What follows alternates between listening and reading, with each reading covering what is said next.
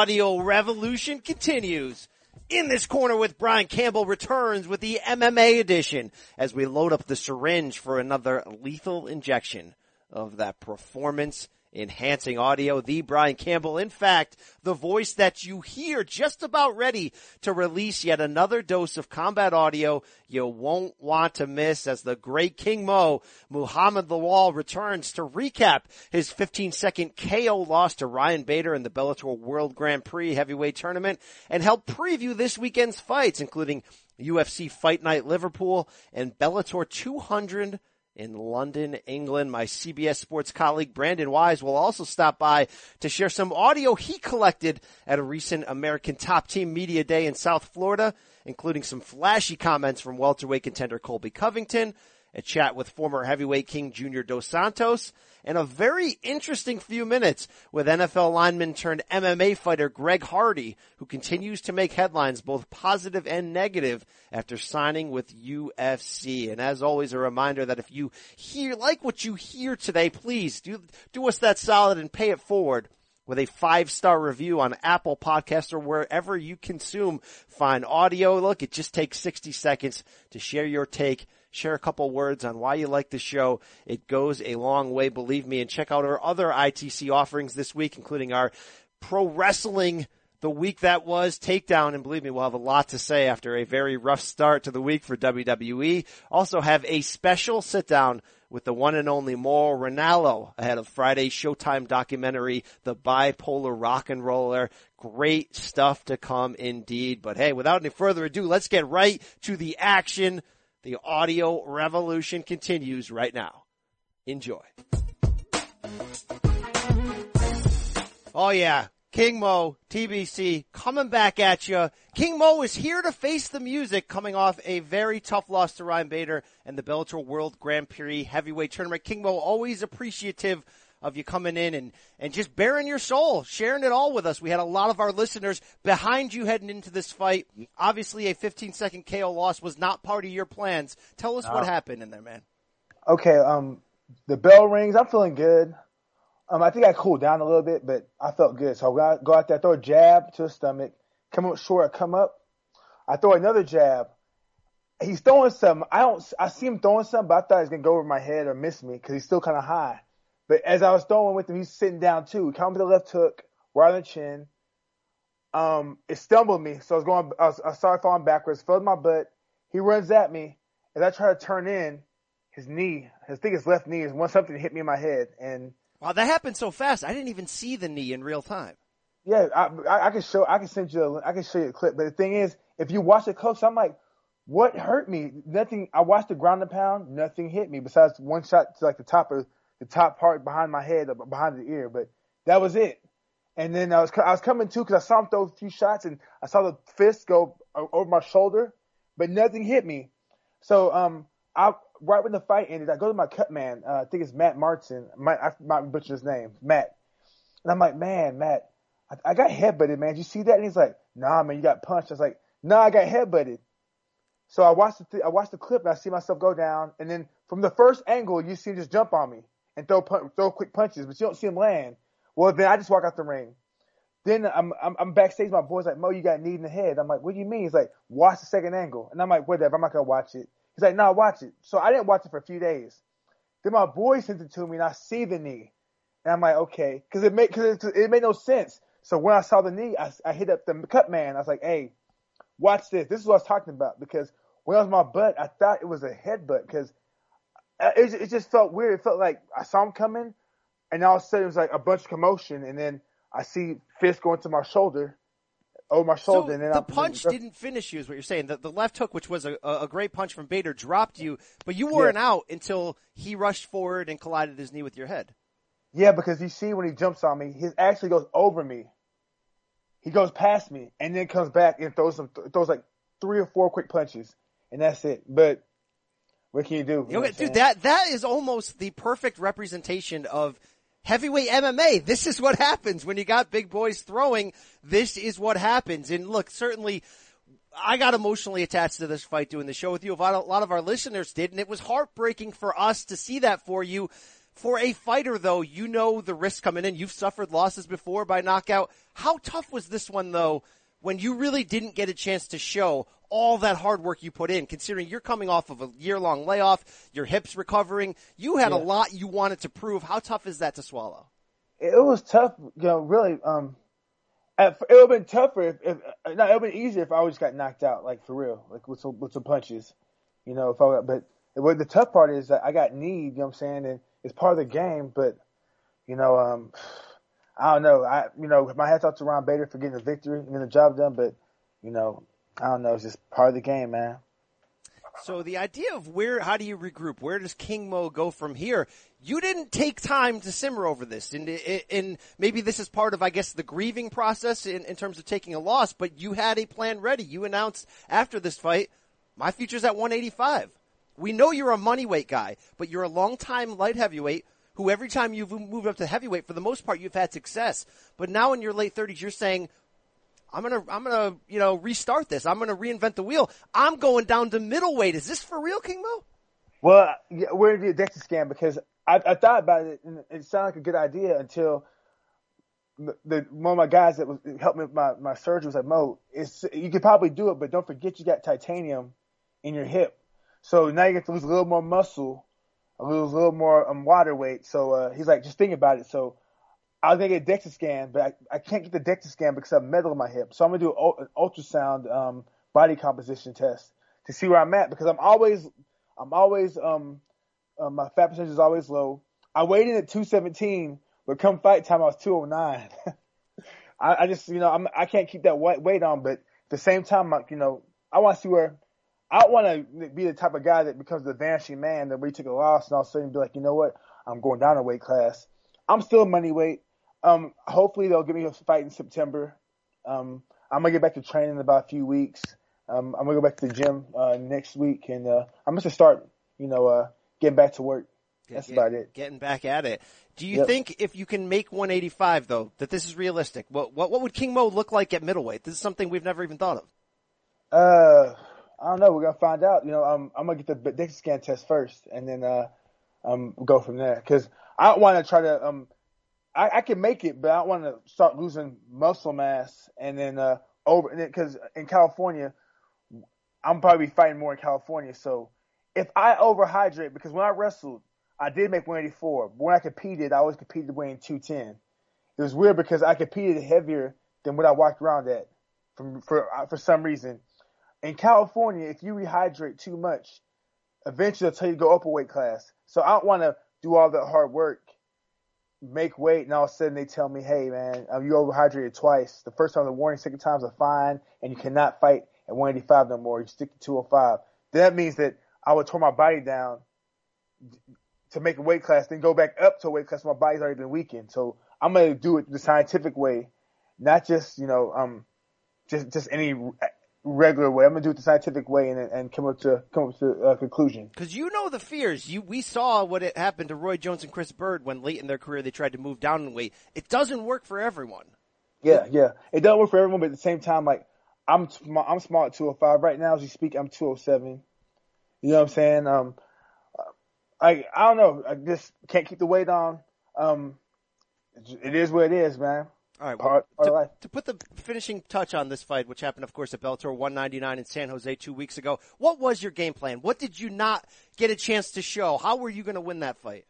Oh, went behind a jab, with a few takedowns, other things I'm not going to mention, but just body shots.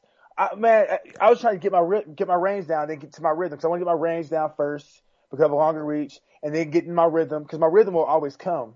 But I didn't get a chance to get into it because Bader just threw that left hook, which, it was a good shot, but I wasn't sure that he thought that it was going to land. I think he just threw it just to throw it because when he landed it and I started stumbling back because I was trying to keep my balance, I saw him moving backwards. He took like 2 steps backwards. You know what I'm saying?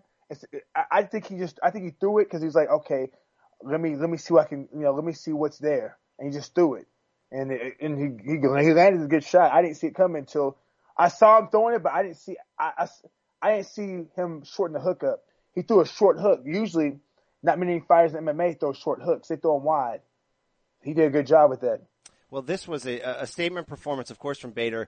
He'll move on to face Matt Mitrione. In your opinion, is this Bader telling the rest of the tournament, I am now the favorite? Can you get behind that statement?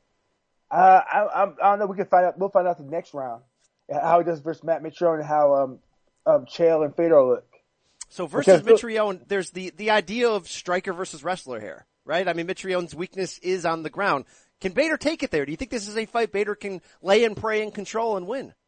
Well, he can take him down. It's just that how will he do versus Southpaw? I do good versus Southpaw. That's why I was ready for it. But if you watch his fight versus Nogueira, Nogueira was actually touched him up earlier in the fight because just the angle. And Matt Mitrione's a bigger, more athletic version of Nogueira and probably carries more pop. Now, as far as hands, Nogueira's hands are way cleaner, but Matt Mitrione has more tools. True. I liked after the fight, you were humble. You congratulated Bader over social media. He basically said, hey, it's been great competing against you for 18 years, of course, going back to your college wrestling days. What about you and Mitrione, though? Because Fight Week brought out some venom from both sides. King Mo and Mitrione were throwing darts at each other here. We good? What's going on? Honestly, I think he's just a little arrogant. He can talk about me all he wants to, but people that know me, like on these interviews and stuff like that, I might come off arrogant. But people that know me don't know that I'm not. You know what I'm saying? When I've been around Matt, he seems cool, but just some of the stuff I've seen, and I think that he feels like he came to Bellator from the UFC, which is cool, whatever. But I feel like he feels like he's owed something. That's about it. Is this all connected to Roy Nelson in your history there, or was this just a separate beef where he was like, what's Mo talking about, thinking he's going to take me out in the next round? Because he's mad because I stated the obvious. I thought that him versus Roy should win an extra round because I thought that the third round was a 10-8 round. He didn't like that. He's used to people saying, "Oh, you're the best," But no, the fight was 10-9, 10-9, 10-8 for Roy. Should win an extra fourth round. That's all I said. A lot of people agree with me, and he got mad because I spoke it. That's about it. You spoke it. I hope I get a chance to fight him because I'd love to fight him. Well, that's what I was getting to here. You want to come back in September. You're not sure if it'll be 185. We know you're always ready to go to heavyweight. You're a moneyweight guy. You're going where the opportunity is. Is a grudge been built there? Is this a future? Let's say Mitrione loses to Bader. Could we see Mo Mitrione down the road? Do you want that? Yeah, I hit up Scott Coker. I said I want to fight Mitrione. So let's make it happen. 185 still an option. I'm going to get the Dix again. But before I go down, my goal is to fight Matt Mitrione. Straight up. Wow. Love it. I think there's plenty of opportunities for you in the future at Bellator. A lot of names there. A lot of names we could see coming over if they exit UFC. It's an interesting time for sure. But the tournament, the Bellator World Grand Prix will roll on. We'll see Chael and Fedor on one side, Mitrione and Bader on the other. Sorry to see your exit, King Mo, but it was an exciting fight for as long as it lasted. King Mo, didn't turn into much, but as we roll on, we got some news to get to. We got some cards to preview. I'm going to be in New York City later today ahead of this Mauro Ranallo documentary that's going to air on Showtime on Friday night. Of course, Mo is the voice of all things combat sports, from WWE to Bellator MMA to Showtime boxing, going all the way back to Pride and Strikeforce, Glory Kickboxing. If it's happened, Mauro Ranallo is there. I want to know if you have any personal anecdotes to add, because this movie, of course, is called The Bipolar Rock and Roller, the documentary on Mauro's battle with bipolar disease. You've got history with Strikeforce. You got any Mauro Ranallo stories to share with us? No, I worked with him in Invicta earlier when Invicta first started. I honestly think Mauro Ranallo and Paulie Maldonado is a great team. But I think Mauro Ranallo is the best color commentator in anything. Like, play-by-play, anything, pro wrestling, kickboxing. I love him in boxing more than anything. I love him in boxing and pro wrestling. MMA is good, but for some reason, he just blends in real good. I love him in boxing. I think the way people in boxing speak about him, he's more respected in boxing than he is in MMA, which is crazy. Yeah, considering the history he has, especially in Pride. I mean, when I think Mauro Ranallo, I think Pride. Well, I think Mauro Ranallo, I think everything now. I think pro wrestling, Pride, kickboxing, boxing. Next thing you know, might be like, what's that, arm wrestling? Yeah. MMA arm wrestling. He might be doing that. You know what I'm saying? So you never know, man. X-arm. He might, he's so versatile. And the thing is, as he's entertaining people with his words and his ad libs, he's dropping history and facts as well. He'll be like, oh, great head movement, similar to the head movement of Willie Pep. And people are like, who's Willie Pep? They'll go to YouTube and look him up, or they'll go on Wikipedia, look him up. But I like the fact he brings in the old with the new, as far as the analogies. It's such a unique style. I think the best thing you can say is he handles the big moments. Some people get annoyed by his shtick. It's whether you like it or not. But when the moment happens, whether it's pro wrestling, MMA, or boxing, he rises to that level to provide a soundtrack to it. When somebody gets knocked down, when Fedor and Mitrione do that double knockdown last year, he embraces those moments and rises to the occasion, maybe unlike anyone else. So I encourage everyone to check out that doc. It's Friday night, 9 p.m. Eastern on Showtime. Also to check out my interview with him on this podcast later this week. I'll be in New York City today to sit down with him. Very much looking forward to that. Mo is a very good guy. We're going to see a very raw look, King Mo, at what mental, disorder can be like in bipolar disorder. And I credit King Mo, King Mo Ranallo as a King Mo as well. I credit him for putting it out there because it's a very raw, intensive look into what he goes through. But King Mo, we got some fight cards to preview this week. Also some other things in the news. Later on in this show, we will have sound with heavyweight Greg Hardy, the former NFL defensive end. My colleague Brandon Wise was at the ATT Media Day and caught up with him. We know that Greg Hardy is going to enter this UFC Contender Series June 12th. Going to fight another former NFL player in Austin Lane. I know you're close with Greg Hardy. How ready is he for the UFC level? He's ready for pretty much any level. He's a good athlete. He's powerful, explosive.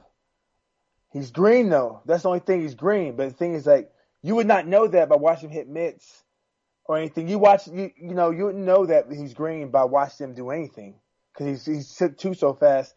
I remember the first day he got to the gym, I gave him a pair of gloves, a pair of 18s, because I was like, look, man, you're a big dude. Here's your gloves. Here's a pair of 18s. You can't wear 16s no more. You know what I'm saying? Because it was his first day, he had 16s on, and I was watching him hit mitts, and I was like, man, that guy's explosive. I was like, if he can develop some endurance, he's going to be hard to deal with. Then after few more months passed, I started seeing him slim down. I see him doing the wrestling classes, see him trying to do the jiu-jitsu classes, but he's catching on. I see him do a lot of stuff, and it's just, it's actually kind of crazy that now, after it's been a year or less than a year, and he's has a chance to make it to a bigger organization. Yeah, three amateur fights, all knockouts, but obviously the level of competition can't tell you too much about him, but this will be his pro debut. This will be, UFC's kind of rolling the dice and taking a low-risk gamble, it seems. And I say low risk, but you never know. The whole, domestic violence stuff are negative headlines. This is a very sensitive time, of course, in a good way for that type of negativity to be out there, but I like that Hardy's going to get a chance to turn his name around, to show that he's a, redeemed person. And it's going to be interesting to see, though, how he's received, whether people are going to hold on to the negativity in the past or give him a chance at a second chance story. Well, it's like this. If he came to Bellator, he would have got murdered. Bellator got murdered for signing him. Let's be 100. They would have got murdered by Bellator, but he's going to the UFC. But the thing is, I personally feel like if anybody's willing to put in that work and they're willing to show they've changed, give them the chance.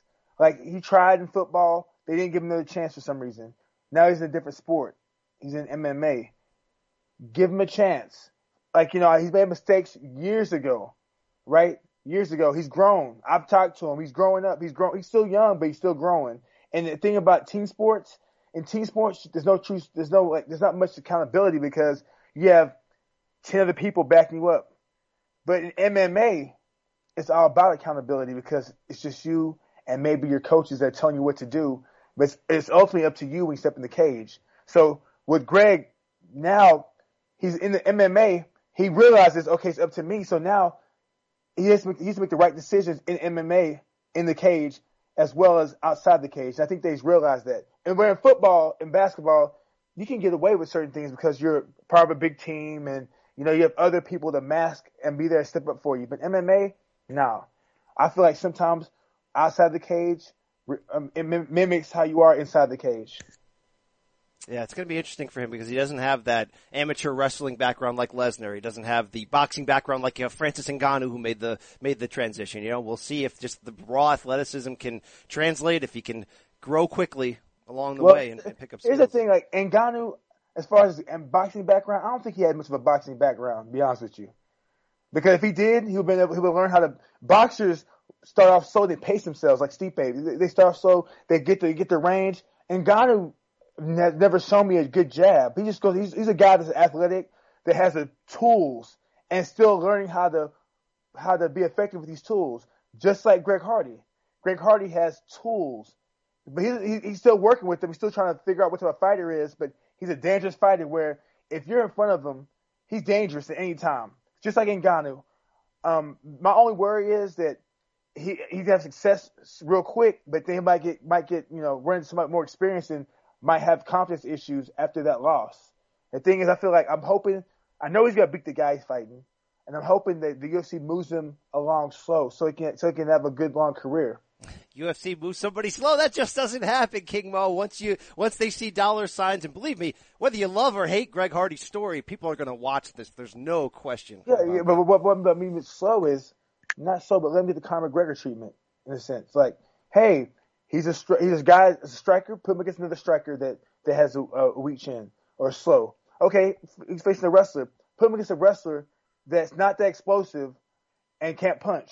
Okay, he's facing a jiu-jitsu guy. Okay, let's put him against a jiu-jitsu guy that has okay kicks but can't punch but has decent submissions. So he can get a little taste of everything. So by the time his 7th fights come, he's seen every style or most of the styles that are out there, you know what I'm saying, that he can face. True. That's what I mean, you know. If he doesn't see that, if he goes out there blasting people, say he knocked this guy out in the first round, then he knocks the next guy out in the first round. Just like Ngannou, what happens when he goes to the second round? Because don't forget, these fights he's doing are 3-minute rounds. So he's getting him out of there. He hasn't gone 5 minutes yet. So what happens when he goes past 5 minutes? Just like Ngannou, what happens? That's why it's imperative that they move him at the right pace. Very, very true. Interesting. Will be interesting to see. I'm sure that will get plenty of ratings to just see him step in there in a pro bout. King Mo, Friday night we will see Bellator 200 from Wembley in London, England. On the Paramount Network, of course. I got a problem with this, though. It's tape delayed in prime time on the Paramount Network, and I got a problem, which I said from the beginning. Bellator 200 is a landmark card. I mean, seriously, Bellator, the 1B promotion in MMA next to UFC, 200 is supposed to mean something while this card is good. It's far from great, and it took a hit when Mirko Cro Cop's undisclosed injury pulled him yesterday from the heavyweight rematch with Roy Nelson that was set to main event the card and also produce an alternate for this World Grand Prix tournament. Now again, card's pretty good. Not great. I expected more for Bellator 200, and I expected it live, King Mo. What are your boys doing right now with this? I don't know. I think it's a different country and, the broadcast reasons. But the thing is, like, Bellator ain't like the UFC. Like, the numbers don't mean nothing. Just the matchups do. Because Bellator 100 was good because they had New York. Bellator 200, like, it's cool, but like, for some reason, I think Bellator was a little different with the numbers. Personally, I wish they'd get rid of the numbers. Just have it Bellator. Bellator presents Roy Nelson versus Cro Cop. Like, do it like boxing does. Because could you imagine if Al Heyman was like, okay, PBC 33 or PBC 41? You're right about that. Or top rank 175. Like, get rid of the numbers. Because what happens when you get to 1,000? What? Bellator 1,011. How's that sound? They got to get rid of this. The whole number thing, even the UFC number thing is getting kind of stupid. UFC 231. Like, come on, like, how dumb does that sound? Just UFC and Bellator, they change that and put the main event fighters. So it could be, let's say, Golden Boy presents Ortiz versus Liddell. That sounds better than Golden Boy 1. Very true. Very true. But what we do have in place of Cro Cop Roy Nelson, of course, Sensei Roy is looking for a last-minute opponent as we speak. Not sure if he will stay on that card in London, England, which, by the way, will be called by the great Mauro Ranallo, who will be jumping on a plane in just a couple days. We will see, though, a middleweight championship bout that's been bumped up to the main event when Rafael Carvalho defends against Gegard Mousasi. Now, this is a very interesting matchup, King Mo, and if you're Gegard, which was a big free agent signing for Bellator, no question about it, but is coming off that debut where he fought through an eye injury and then hung on for a unanimous decision against Alexander Shlemenko, the former champion, last October, in a fight that very few people thought Mousasi actually won. Yet here he is in a title fight. I think he suddenly has a lot to prove in this, that he's worthy of this type of, push and free agent signing, and that he can go over the top and win the title in this promotion. Yeah, it's gonna be a tough fight for him. I think gonna come down to the game plan. Carvalho's not a small guy. Carvalho's weak point would be on the ground, but I think he might have enough ground. His stand up, it's gonna come down to, I don't know who can land first, who can land and be more effective with the jab and with their range, because they're both kind of long, they're both tall, they both can kickbox. I think Carvalho has better Muay Thai, but it's a little different more because of the knees. But I think Mousasi has just a better kickboxing style for at range.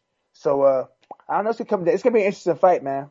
It's gonna be interesting. Carvalho lost his pro debut in 2011 and then has run off a 15-fight win streak. He's unbeaten in Bellator. He's made 3 defenses of that middleweight championship that he won from Brandon Halsey 3 years ago. He's a tough fighter. This is no question about it. But matchup-wise, you have to think Mousasi's the favorite here, correct? Yeah. Just off a name, and who he's fought. But at the same time, you just never know, because people thought that, matchup-wise, Shlemenko, right? No, not Shlemenko. Matchup-wise, when you look at Lorenz Larkin versus Lima, everyone's like, Lorenz gonna kill him. Remember, everybody thought that Mousasi's gonna kill Shlemenko. Everybody thought that Benson Henderson would come in and beat the smaller pit bull, smash him. It's not really like that. It depends on the style and the game plan. Carvalho is kind of long, unorthodox. He has good kicks, good knees, and he has an awkward rhythm, an awkward style. That can give people problems, and it gave Melvin Manhoff issues. Brandon, the first time they fought, I thought Melvin won. The second time, Carvalho came and showed that he's the goods. That weight class is getting more interesting, because now you see the guy from Oklahoma, the jiu-jitsu guy, Rafael Lovato. Definitely. You see Salter there. Joe Harris might be going there. Is still there, or might be going down to 170. Who knows? Hell, I might be there. Whoa! Get ready. Yeah. If this ultrasound thing comes off right, and I have the weight to lose, I might be there. So, wow! Imagine a rematch of Gegard Mousasi and King Mo, this time for the Bellator Middleweight Championship, not for the Strikeforce Light Heavyweight Championship, which King Mo took a decision from Mousasi 8 years ago. King Mo, wow, Mousasi somehow is only 32, yet 8 years ago you guys fought for that belt. Imagine a rematch right there. Yeah, Mousasi's been in the game for a while, man. He's a true vet, you know what I'm saying? Still a top level fighter, so, I'm going to have to get this ultrasound thing done to test my body fat and everything, so I can see what's going on from there. Once I get the results, I'll let you know. Was that the best night of King Mo's career, April 17th, 2010 in Nashville? Was that the mountaintop? Nah, because really, I honestly haven't thought about that day. Once the day passes, once I'm done with that, I just move forward. I don't like to dwell on anything good or bad from the past. I just move forward. I honestly think my best day was the first time I came back from my staph infection, because I would never thought I'd fight again after that staph infection. And it's crazy because I'm fighting still. And when I think back to that time when I had the staph infection, I was in the hospital and I had the wound vac and the tubes and in my arm and my tubes in my knee. I never thought, even the doctor was like, Mo, hopefully you'll come, you might not be able to come back again, but hopefully, you won't lose your leg and you'll be healthy and you can get back to a normal life. I never thought I'd fight again. He told me that, when we were face to face. And after that, I thought it was over for me. Wow. The inside story. I love it. King Mo, our co-main event now will be welterweights. MVP, Michael Page, right? He's back. We did not see him in 2017. We know he did have a pro boxing debut during that time. He's back against the caveman, David Rickles. Interesting fight here. Rickles has won 3 of 4. The only loss was a knockout loss to Melvin Gillard that was overturned due to a failed drug test. Now we will see him stepping up into a much more dangerous fight here against MVP. What do you want to see from MVP here to know that he's back, that he's the same dynamic talent we ever thought he was, unbeaten? Just if you see him dancing around and smiling, going to the cage, or during media day, or just during the fight week, then that's the MVP that we're used to seeing, especially with me. The MVP dancing, having fun. If he can do that, then he's gonna have a good night. But at the same time, like Caveman is he's a tough fighter, but he might be undersized for this move up, because MVP is a big guy. He's like 6'2". Like, I think he's an 80-inch reach. You know, I tried telling people that, like, at the gym, I remember when Masvidal was gonna fight Wonder Boy. I was like, Masvidal, you want to get somebody get MVP? He's legit. Oh no, he's an adult. I'm like, no, bro, MVP is legit. He's better than straight up as far as stand up wise. He's levels above Wonder Boy. Just if you have a chance when we get off this podcast, go to YouTube and Google MVP Michael Venom Page versus the guy from I just went blank on his name. Bellator Kickboxing, the champ. I went blank on his name. Which guy are you talking about here? The champ at Bellator Kickboxing, the one that does all the flashy kicks. We're not talking about Joe Schilling, right? No, he's a weight class below Joe Schilling. He does he does all the flashy kicks. I just went blank on his name. All right. But him and MVP have been in the finals of the top freestyle karate tournaments. You'll see him up there. But I went blank on his name, but this guy's phenomenal, and MVP's shown that he's top level. Are you talking about Raymond Daniels? Raymond Daniels, yes. Raymond Daniels was the man. I remember watching WCL, the World Combat League with Chuck Norris, and Raymond Daniels was killing everybody. There was like the Roy Jones Jr. of WCL, Raymond Daniels. And I was like, man, who is this? So I'm like, who is Raymond Daniels? Never heard of him. So I just watch him on that show. When YouTube got bigger, that's when you could see some of his work. But MVP is on that level, maybe a notch below. But as far as like freestyle, stand-up kickboxing, MVP is one of the best. It'll be interesting. So MVP last fought November 2016. It has been a long journey. Like I said, took that one pro boxing debut last October in between. But that fight was the split decision against Fernando Gonzalez, which was the first humbling moment in his rise. He had been flashy knockout, flashy submission, each step of the way. This was the, whoa, hold on a second. He's going to have to prove, though, that those wrinkles are ironed out, correct? Yeah, but you can't forget, Fernando has had over 50 fights, just about. And Fernando, I've known Fernando for years. Fernando was training before I started training. He used to train with Dan Henderson. So Fernando's seen it all. He used to spar with Cyril Diabate. He spar with everybody. So when he went out there, Fernando was like, I'm not going to chase this guy and get countered. Fernando had a good game plan. And then the third round came, and Fernando was like, all right, now I got to go for it. And put him against the cage. And really, I think he won one round. I thought MVP won two. Split decision, I don't know. But if it was a 5-round fight, it could have been a little different because Fernando started coming on in the third round. But, MVP is going to be tough to beat for anybody in 3 rounds. Oh, yeah. And once he realizes how to manage his style for 5 rounds, he's going to be even harder to beat then. And people don't realize, like, they think just because in the Bellator he's not good, but the guy is 6'2", 6'3". Yeah, 6'3", welterweight. Not bad. Yeah, 80-inch reach. You know what I'm saying? Longer than me. You know what I'm saying? I've worked out with him before. He's pretty strong. His ground game ain't that bad. He's like, his ground game's actually pretty good. It's not like nothing like Renzo Gracie. It's a Hoist Gracie like, but it's getting better. He's got a submission win more than me. I've seen him submit people in practice. And he's working his hands too. So the moment he gets his jab going, man, people won't be able to get to him. He has the flying knee. He has the punches. He's working his hands, and he has the kicks, and he has the weird style and rhythm and the movement that keeps you stuck there wondering, should I attack or should I just flee? Yeah, I feel like this is in all kinds of a wrong matchup for David Rickles, and will give MVP a chance to shine in his home country of England.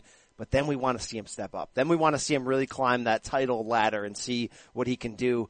Interesting fight. The other big fight to note on this card is from your old division, or will it be your old division? We don't know yet. Light heavyweight, when former champion Phil Davis faces Linton Vassell, you would think the winner of this will get close to another opportunity at that title. Who do you like in this one? I don't know. Linton, he's come off a loss, but at the same time, he's a big, strong guy. Pretty good ground game. It's a 3-round fight. Phil always has a good game plan. He's big, strong, long. I don't know. It's experience-wise, goes to Phil. Skills and tools, I feel like they're on the same level. I think Phil might be a little more polished, but Linton is dangerous. He can do stuff. He finds ways to win. So I don't know. It's going to be interesting. Both lost to Ryan Bader last year. Of course, Davis lost the title to Bader at Madison Square Garden last June. Problem was, that was a split decision in which 5 rounds they got booed out of the building. If Davis beats Litton Vassell, he kind of moves back into the title picture. But who's clamoring for Ryan Bader, Phil Davis 3, King Mo? I don't think anybody. I think that's kind of a problem. Well, I'd fight the winner. Why not? I'll fight the winner. I'll fight the winner because that'll be good. Me versus the winner, and then the winner could fight Bader or whatever, or me versus the winner. Then let me fight Matt Mitrione. Then let me fight whoever. I'm down to do that. You know who you should fight in your comeback fight? You got unfinished business with Emmanuel Newton. Somebody get this guy on the Hardcore Kid on line 1. All right, let's make that trilogy fight happen. Where's he at? Is he still fighting? I haven't seen anything about him. But unfortunately, to be honest, he has lost 6 of his last 7. He hasn't fought since last October when he went to Russia and took a knockout loss. It's been a tough stretch here for the 34-year-old. So Who knows? Who knows, King Mo? I'm just playing Bellator matchmaker for you there. You never know what's going to happen. We have another fight card this Sunday, King Mo, also from England, this time from Liverpool, when UFC Fight Night walks in, and a very, very good welterweight main event. Stephen Thompson versus Darren Till, and this is Till's opportunity to really tell us if he's for real, not just another loudmouth, Conor McGregor clone, although to be honest, Till has recorded the kind of victories lately that do show you he's better than just a Conor McGregor clone. But is he title ready? This is the type of fight that we find that out. You fired up for this one? I can't wait to see what happens. Well, I heard that he's legit. I have a guy, Darren Ward, he was in my corner. He was like, Mo, Darren Till is legit. And honestly, I've watched him fight, but really I haven't looked at him that close. I know he's flashy, does stuff, but Wonder Boy is too. Darren Till might have the ground game edge because he's lived in Brazil, but at the same time, Wonder Boy's brother-in-law is Machado. So, and he trains with Chris Weidman. So it's gonna be an interesting matchup, man.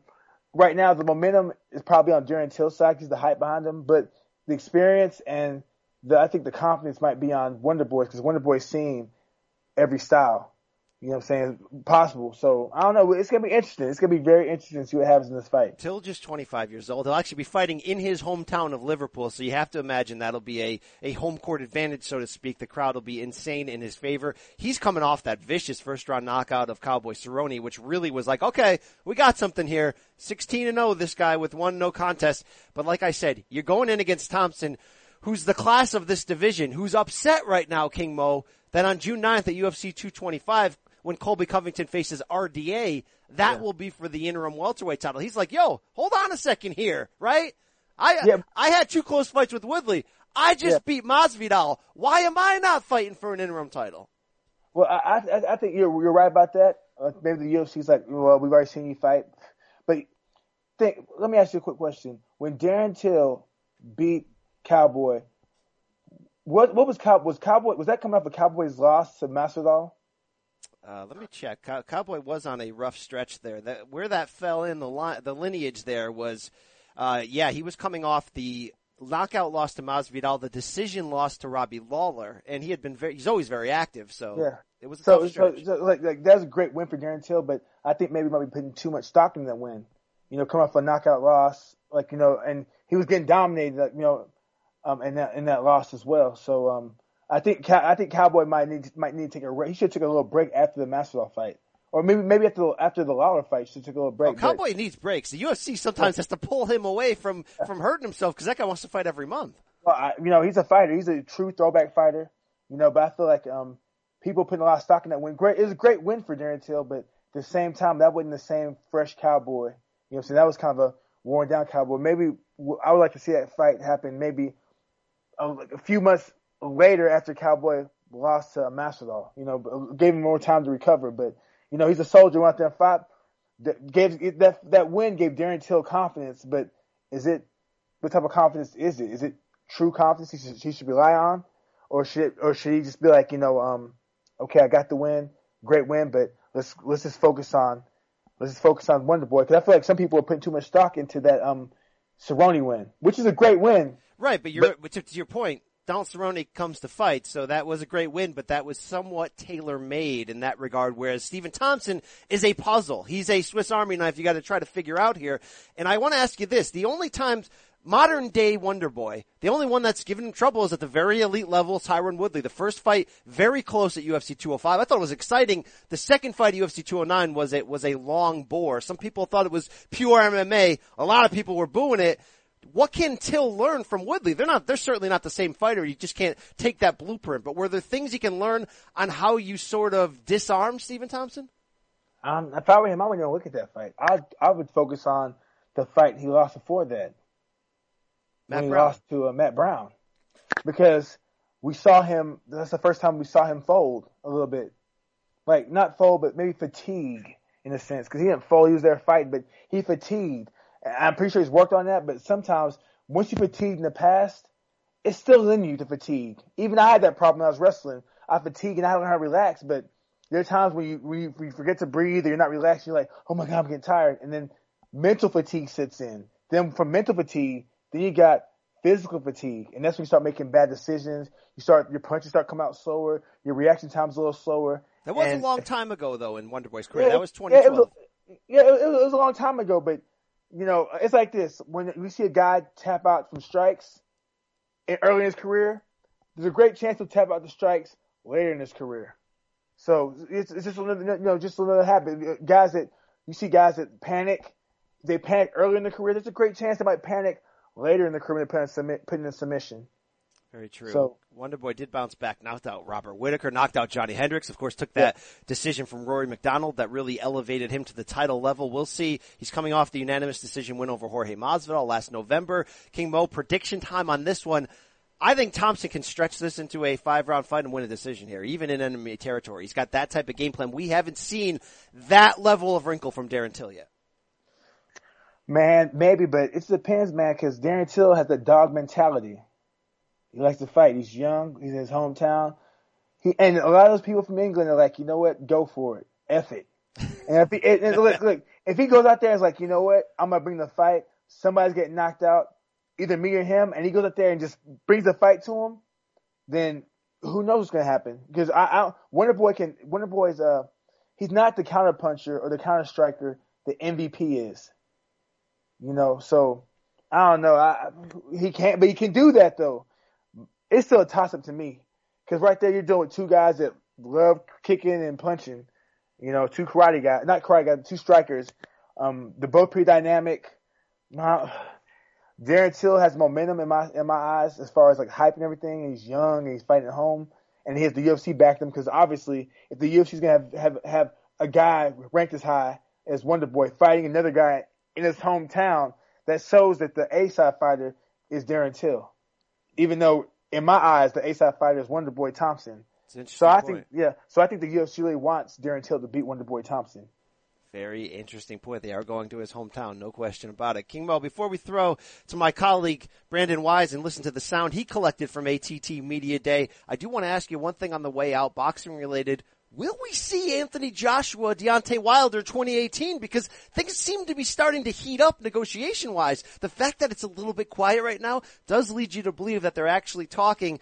AJ just came out in the British media just the other day and was basically like, I want this fight. I don't want it in the States, though. I don't trust the tricks, he said, of the American boxing referees and judges. But he says, let's bring it to England. Let's do it this year. I'm starting to get the feels like we may see this now after all. It's going to happen 2019. It's too good to be true. Too much money.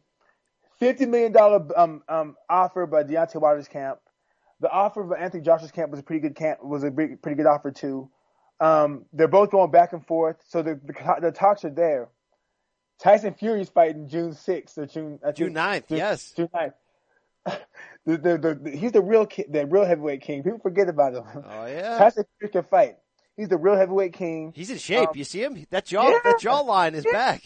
Yeah, he's moving his head, dancing. It's gonna be interesting because if I'm Tyson Fury and I look good, and I'm in England or I'm in the UK, and you see Anthony Joshua's in the UK, big mega fight, the winner of that could fight Deontay, or Deontay fights Joshua, the winner of that fights the real king. Well, that's the hard truth in this situation. I'm sorry for anyone that doesn't realize this. Anthony Joshua versus Tyson Fury is a bigger money fight in Europe than Anthony Joshua versus Deontay Wilder, and there's no question about that. Well, that's just in Europe. I think it's a bigger money fight worldwide. Because in America, yeah, we love Deontay, we'll back him. But in Europe, they love boxing. You know what I'm saying? And Tyson Fury is like, at first I wasn't a believer, and then I started watching him more and more. Eddie Chambers told me about him. Kingpin Johnson's told me about him. Then he beats Klitschko the way he does. Granted, it wasn't a pretty fight, but he made it look easy. And he feels like he can't be beat right now. He ain't fighting 2.5 years. He's coming back. Let's see how he looks. But I know Josh and Deontay Wilder, they're hungry. And maybe if those two fight, the winner can fight Tyson Fury, because either one of those two fighting Tyson Fury is a big money fight. Oh yeah. I just want to see it happen. I just want to see all these guys fight each other. It'll happen. It's going to happen. Great time to be a fan in boxing. By the way, boxing doing very well, healthy-wise, financially, TV packages, streaming packages. Eddie Hearn trying to change the game, all that stuff. Eddie Hearn has changed the game. He changed the game. But okay, quick question. I know it's off topic. What's up with Bobby Lashley and WWE? Oh my God, they are actively trying to ruin his career. We're coming off of a couple weeks in a row of Bobby Lashley, whether it was a sit-down interview where he's talking about how much he loves his sisters, or it was the segment on Raw this week. For anybody that didn't see it, that is arguably the worst segment in Raw history. You have this absolute badass in Lashley who looked really good in TNA, by the way, and you have all this footage from Bellator of him winning heavyweight MMA fights, and you bring him in and you water him down like this. Are you kidding? King Mo, he should have been brought in, propped up, and set up for a Brock Lesnar feud. 2 MMA heavyweights against each other. How hard is this? Or even a Braun Strowman feud. Let him beat Braun Strowman, let Braun put him over. Then it show how strong of a person Bobby Lashley is leading into the Brock Lesnar feud. But they fumbled, and that's why, look, I try to give it a chance. I haven't watched it in a few weeks. I put it on because Bobby Lashley, I like Bobby. That's my dog. And I see what I saw, and I just turned the TV off. It has to be a rib. It has to be Vince McMahon just like ribbing somebody, because there's no chance that they could be like, all right, we got this app. I mean, because look, Bobby's in his early 40s, but he still has the best body in the company. This guy's an absolute badass. There's no chance that they go, you know what the best choice is here? Let's work up some angle about his sisters, and let's have some local enhancement talent dress up as women and come out. Like, it just made, who the hell signed off on that? It seems like a Vince McMahon rib. It really does. Bobby should have went to Ring of Honor or stayed in Impact and teamed up with Moose, and they had a tag team or Japan. I would love him in New Japan. That'd be incredible. Yeah, or New Japan. Yeah. But the thing is, like, everyone has to realize, like, I like what Cody Rhodes is doing. Some organizations ain't for you. Yeah. You know, I think in the UFC, I mean not the UFC, but the WWE might have. The crowd was kind of booing. They were quiet. It's to the point where I'm not sure Bobby's over anymore, and he should be over. He can't be over anymore after they ruined him. I mean, this is it's unforgivable, King Mo. It's really the worst. And then, you know, Bobby's a badass. There's nothing. It's so easy. Just roll him out there and he's a physical specimen. Stop putting like an old man hat on him and trying to do this like family angle. Stop the madness. Yeah, man. I had a vent because, you know, not only, you know, I was tripping about my knee. I got knee in the head. I got stopped 15 seconds. I was tripping about that. But, you know, Bobby, you know, when it comes to wrestling, Bobby bleeds it. He breathes it. He's a student. I've been with him. I watched him study film. I watched him break people down. I watched him go over storylines. I watched him go over, play matchmaker, go over future storylines. And it's in his heart. And to see how they're playing him right now bugs me. I don't like it. Yeah, let's start the petition. Let's get him out of there. Get him out of that contract right now. Like, there's better things ahead for Bobby Lashley. Put him back in the Bellator cage. Go up against Jack Swagger in a real fight. Hey, I'll watch that. I'll watch that. Come on, Jake Hager. Let's get him on there. Put Jake on there. There it is. Hey, King Bo, thanks so much for joining us, coming off of this loss, being real with us. We always appreciate that. We're not out as a show, but you are out. You got anything to say for the people as we exit? Hey, I will be back September. You know what I'm saying? And that's about it. I'll be back September. Still money weight. Still doing big things, still training hard, still training smart. And September will be a different result. I promise y'all that. There it is. There it is. Believe it. We are out. Oh, yeah. You know, I got to bring in my man, CBS Sports writer, editor, the wise man himself, Brandon Wise, back onto the ITC. Wise man, always great to have you on the show.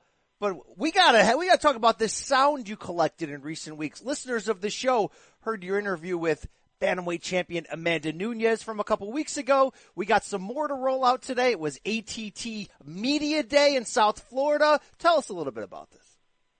Oh man, it was such a great day. We had access to just about every one of their major fighters on the upcoming cards that they got. We got Colby Covington. We got Junior dos Santos. We got Andrei Arlovsky. We got just about every major name in the UFC right now that you'll want to hear from that fights out of that camp in Coconut Creek. Did you disrespect the great King Mo in his house? Because we know on this podcast that's something you're not supposed to do. In my home. This is my home right here. This is American Top Team. Don't disrespect me in my home. Did you, walk in the cage with shoes on, anything to disrespect the king in his home? You know, I did that the first time I went there when I talked to Joanna and Joan Jacek, and I will never do it again because they stared at me like I was going to die. I did not actually. I let King Mo do his thing. You know, that was a week before his fight with Ryan Bader, which obviously he lost in 15 seconds. But no, he looked good when he was training. It was just, it didn't translate apparently in the octagon. Wow, how dare you reference King Mo's 15-second knock. Just kidding, obviously. He has broken that fight down on the show. Great to have him back on, of course. But let's get to the interviews. We want to start right off the top with Colby Covington, the WWE personality himself. Or will he be one day? We don't know that. But good chat with him ahead of his fight coming up. Enjoy. How's training been going? Oh, training's going good, man. Can't complain. Right on schedule. So what's the last 2 years been like? What's changed for you over the last 2 years in your training and in your success in the ring? I just came into my own, here at American Top Team. We got the greatest training partners and the greatest coaches. So I'm just really coming into my own in my prime right now. And I just, I feel on top of the world right now. Would you consider Dos Anjos your toughest foe yet? I think Damian Maia was a lot tougher stylistic matchup, but, RDA is a good opponent. He's proven that he can be a world champion, but, I'm going to make it look like it was my easiest opponent yet. You seem to have taken a lot from McGregor with your social media and all that kind of stuff. What do you think, do you think that got you into this position for this fight? The thing is, I'm not anything like McGregor. I'm completely different than McGregor. He's trying to get fans. I'm spoiling Star Wars and Infinity War. I don't care about fans. I'm looking just to make people pissed off, and, people are going to buy my pay-per-views because they simply want to see me lose. So, I'm not anything like McGregor. There's people that have promoted before. There's a pro wrestling model out there. So, if anything, I'm more like a Ric Flair. I'm on the same diet, women, limousines, and private jets on the regular. Would you consider yourself more Ric Flair or more Floyd Mayweather? Definitely more Ric Flair. You mentioned Infinity War. Did you enjoy the movie? I did enjoy it. I actually watched it last night for the first time, so. But you spoiled it before you saw it? Yeah, I got the spoilers out early. People forget you have a really strong wrestling background, obviously training here as well. Who do you think you model your success after? I think I don't really model myself after anybody. I'm my own version of myself. I'm consistently getting better every day, and there hasn't really been an athlete like me. I'm very well-rounded, and I can take the fight anywhere the fight needs to go. What do you think of the state of the 170 division right now? I think it's great. With me at the king of the helm, it's a great division now. I'm making the division great again. The division's boring. It went stale. So, I'm happy I'm here and I can make this division great again. Do you think you would ever want to fight a fight with Stephen Thompson stylistically? Do you think that would match up well for you? Oh, yeah, that would be an easy fight for me. He's a karate guy. Karate belts, don't hold a lot of weight in the wrestling world. So, if that fight presents itself, I think that's going to be an easy fight for me. That's why he's a little choir boy. But, he's going to have to ask his daddy if he could fight me. And obviously, if you beat RDA, you're probably lining up to fight Tyron Woodley next. How do you feel like you match up with him? Oh, I match up really good. We used to share a lot of sparring hours on that mat right there, and that there's a reason he's been ducking me. We were supposed to fight back in December. He blatantly said he didn't want to fight me to Dana White. They offered him the fight. He turned down the fight. He said he was ready to go against a 55er and Nate Diaz, but as soon as he said me, he turned it down. So I match up great. I literally put him unconscious on these mats here, and I beat him in every round I've ever sparred with him. So it's an easy matchup for me. What's your relationship like with him?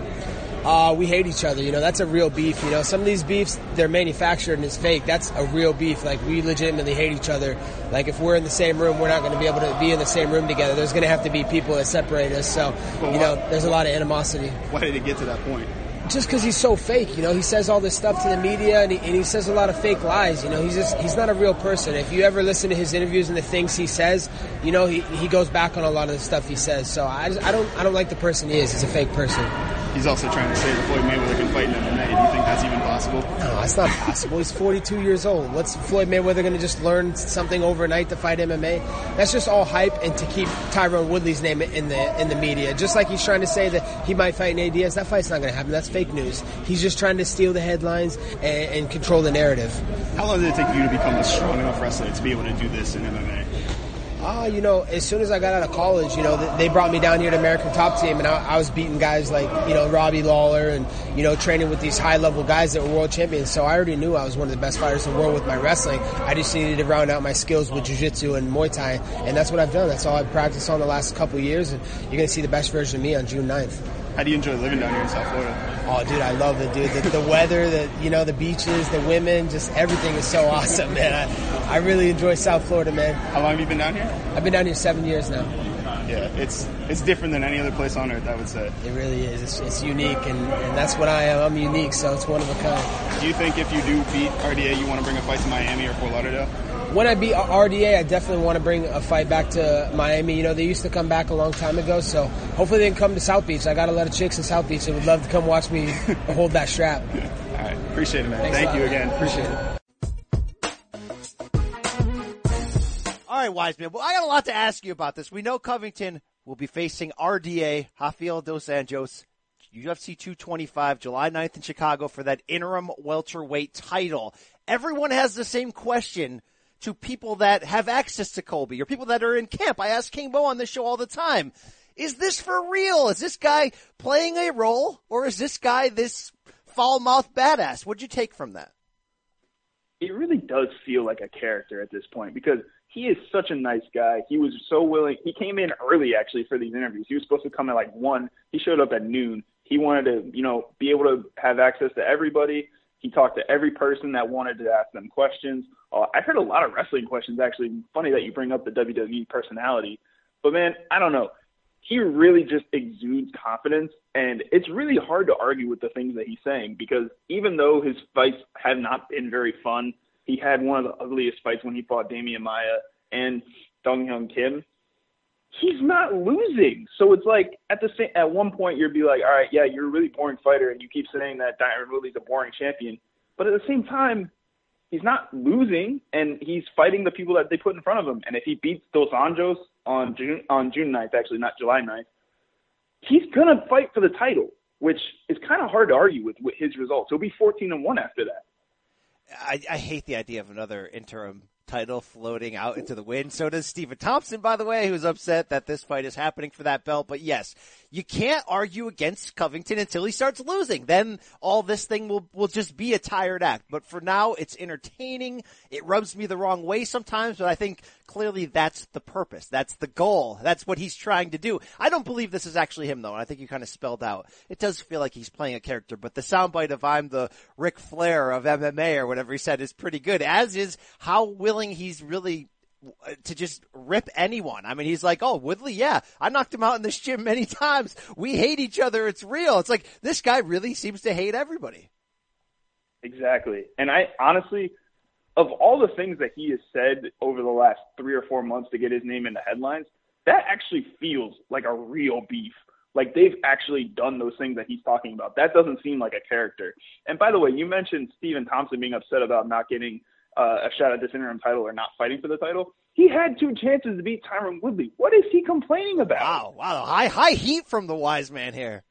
I love that guy. He's such a nice dude, but he's not better than Tyron Woodley. And he refused to go in there and fight a good style against Tyron Woodley. Why are you complaining? I don't think everyone should hate on that first fight, though. I thought that was a fun fight. The second one, awful. It was chess. It was chess, and we know that. But at the same time, you've got to do something. Like, he's just standing there and not throwing. He's waiting for his counter shots, and he's just not taking any chances. I guess his point is, he bounced back, he beat Masvidal, and he's basically saying, what has Colby Covington done more or better than me? And I think he's got a gripe. I think Thompson versus RDA would have been a fight that would have made a little bit more sense, but I get what UFC is doing, pushing Colby into it. But look, why are you having an interim belt when it's not like Tyron Woodley's dead, right? Like, he's going to be back. Right. He's like, just stop the madness. He said that he wanted to fight in August. So that's what I don't understand about all of this. Now, do we believe, though, that Colby can beat RDA? Because being really honest and taking stock of who Dos Santos is at welterweight, man, without having to make that cut, he's a destroyer. How do you think they match up? I know it's early. We're going to preview this fight in detail, but do you get a good feeling now that Colby's a live dog in this one? So I've been going back and forth on this, and you know what? Honestly, like, he seems like the kind of dude who makes you fight his fight. Like, those things that coaches always talk about. The best fighters ever make you fight their fight. I think Colby might do some of that in this matchup, but like you said, I think RDA might just be too much because RDA is just going to come in, guns blazing, throwing everything he's got because he really thinks that he should still be a champion even though he moved up in weight to get to this point. I think RDA still thinks of himself as a champion like that, and Colby's just another step on that road. Yeah, I think he's got better craft, better experience. I think there's a lot of things better for RDA. I just question, and we still got a few weeks to go for this fight, of course. I question if Colby can actually get in his head. Will that change things? Now, RDA didn't get knocked out by Eddie Alvarez because he got lured into a brawl. I think it was the weight cut. It was just a bad night for him. He got caught. But I wonder if Colby can force RDA into fighting a little bit more wild than he wants to, if that somehow can change the dynamics. It's interesting. It's something to think about. It's interesting. Yeah, I don't know. I mean, I really think that if this goes the way that the McGregor buildup did, where we seem to see RDA lose it somewhat, then, we might see a Colby Covington come out there and win the fight. But the fact that at that press conference in Brooklyn before UFC 223, RDA was wearing a boomerang shirt just to, keep trolling Colby, I don't think RDA is worrying at all about that. Yeah. By the way, that whole thing of him wearing the T-shirt forever will be outshined by McGregor throwing a dolly through a bus window at that same 223 event. I mean, that might have been the best thing of the weekend, if not for the dolly, honestly. We have fast forwarded through this dolly story so quick. And just sort of like, yeah, it happened, it's over. Do people not, I don't want to be that guy, but do people not realize, like, the destruction that could have happened in that moment? Like, if Rose had taken that to the face and Khabib had gotten glass in his forearm or something, like, that could have been the worst moment ever. Like, they're so lucky. They are so lucky. That's all I'm saying. We probably would not have seen Conor McGregor again. Right, and now we're probably going to see him, and now for all we know, we'll see him November MSG against Khabib. Hey, I mean, I'd sign up for it, right? I'd sit in the third row or wherever they'd put me in the presser. You better believe that, so I will not complain. But good talk with Colby.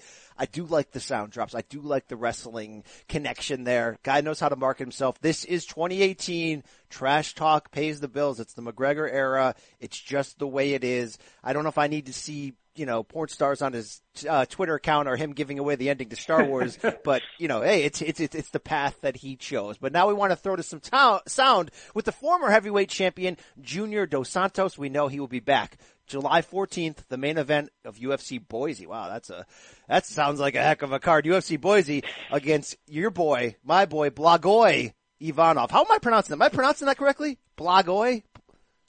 I hope so. I couldn't tell you. I do know that he is the current WSOF heavyweight champion, for what that's worth. Oh, what is that? What is that? All right, well, let's hear from JDS about his run right now, also about the whole USADA situation. Very interesting stuff. Enjoy.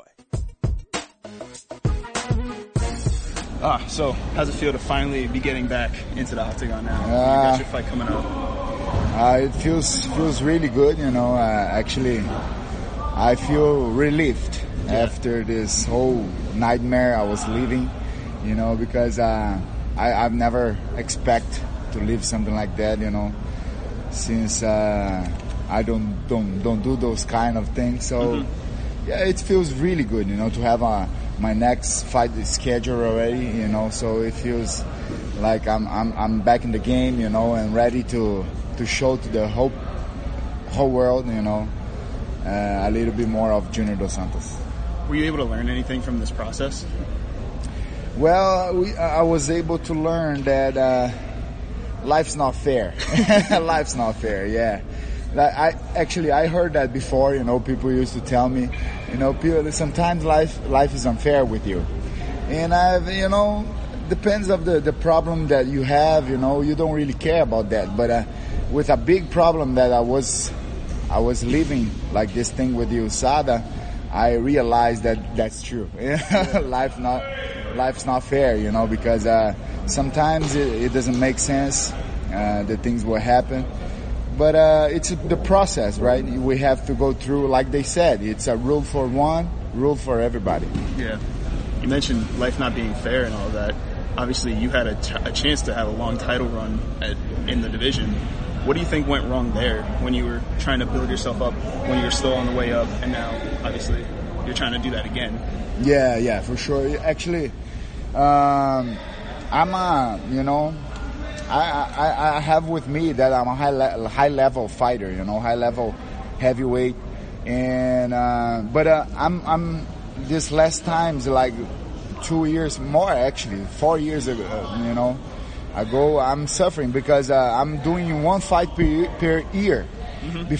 Before my fight for the title, my last fight for the title that I lost to Stipe, I fought Ben Rothwell.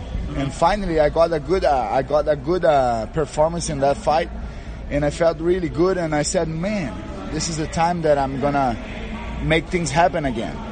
Then I had an injury on my shoulder, and I had to go through a surgery, and I did that surgery, and I was 1 year out without training, without anything. Then when I came back, because the heavyweight, of course, my relevance in the division, and the division wasn't like having much more to do besides of that. They gave me the title fight, and of course I really appreciated that, because that's my goal all the time, to fight for the title. And I went to that fight, 1 year without fighting, 1 year without training, and I just got prepared. I do the best I can all the time, but the fighters, especially the fighters or people who get involved with martial arts, they know we have to have a good numbers of fight. We have to continue fighting to get in shape, to get a good timing of fighting. So I wasn't having that time. And I went to that fight and things went wrong. Actually, I was following the strategy. I was kicking his leg and doing my best. Stipe knows that he was feeling that those kicks. Mm-hmm. Things were working well, but it's the heavyweight division, and he connected a good punch, and I lost the fight. But then again, because of this USADA thing, I'm 1 year out again, and things are not working well in this kind of point of view, So what I really want now is to keep a good number of fights per year, minimum of 3. So that's my main goal. Do you think there's going to be any changes to the system for USADA? I hope they do some changes, because it doesn't make any sense, Actually, they found on me that they found a very small amount of diuretic, which is not drug, which is not perform PED. It's not a drug, and the diuretic they found on me. I did some research on that, and hydrochlorothiazide, something like that, and that diuretic is not very effective. It wouldn't be enough. All the doctors I talked about, they said the same thing. It wouldn't be enough to hide anything. Even if I take a lot of that, I would have to use something better to hide anything, like the USADA said. Mm-hmm. So I hope depends of the substance they found on you. find on you or something like that. If that, like in my case, were traits of diuretic, 0.5, which is nothing. Right. And they took me out for 9 months, almost 10 months, just to investigate that thing, knowing, I can't imagine it different, knowing that it was a contamination because of the amount and because of the substance, that's clear for me. I've been, I was champion of the world without even knowing about those things, and my goal is to be champion again the same way, without using drugs, without anything. Actually, it's a choice of mine. I don't do those kind of things. It doesn't matter, and I beat people who do that. So my main goal is to keep going, continue doing what I do, and I hope you saw that depending of what they found on you, what they find on you. And the amount they find on you too, they change it. They don't need to take you out of the fight. They depends of the substance. They can keep you in the fight, let you fight. And if they prove that it was your fault, you did that on purpose, then they can penalize you. They can do even a fee. They can put you on top of you and take you away from whatever they want, the time, But until there, don't do, because we are being guilty before they prove that we are guilty. Right. So it's very frustrating. I was very bad, man. I was living because for me it was like a unfair thing, It was running like politics in Brazil. Yeah, crazy things were. Yeah. For me, I was feeling the same way because I couldn't do anything. And whatever they say, that's the rule. I'm not saying it's wrong, but I said, for me, I've been playing the fair game all the time, not using drugs, not using anything. And the only company, the only organization that could tell everybody that I was telling the truth was USADA. Right. But they didn't do that. Right. They did the opposite. They put some of me, and even everything being clarified for everybody, that was a contamination, that wasn't my fault. I still got 6 months of penalty, Yeah. So it's very frustrating because next time it can happen again because you never know. You cannot eat anything, you cannot take anything anymore. So if it happens again, I'm gonna be living this kind of. It's going to be even worse because I can get more time. I can get more without being guilty, without being, my fault. Yeah. It's frustrating. Didn't mean to put you in a bad mood. No, that's good actually. I can explain how I'm feeling. Oh yeah, that's good. Yeah. But you mentioned the Stipe fight and how that all went. How do you think he's been so successful so far? He's now at that point where he's had the most title defenses in the division. What has made him so successful? What made him so successful is that he got the luck to knock me out on that fight. Yeah, because he knows that was a lucky shot. No, I'm not saying he's not it wasn't his. How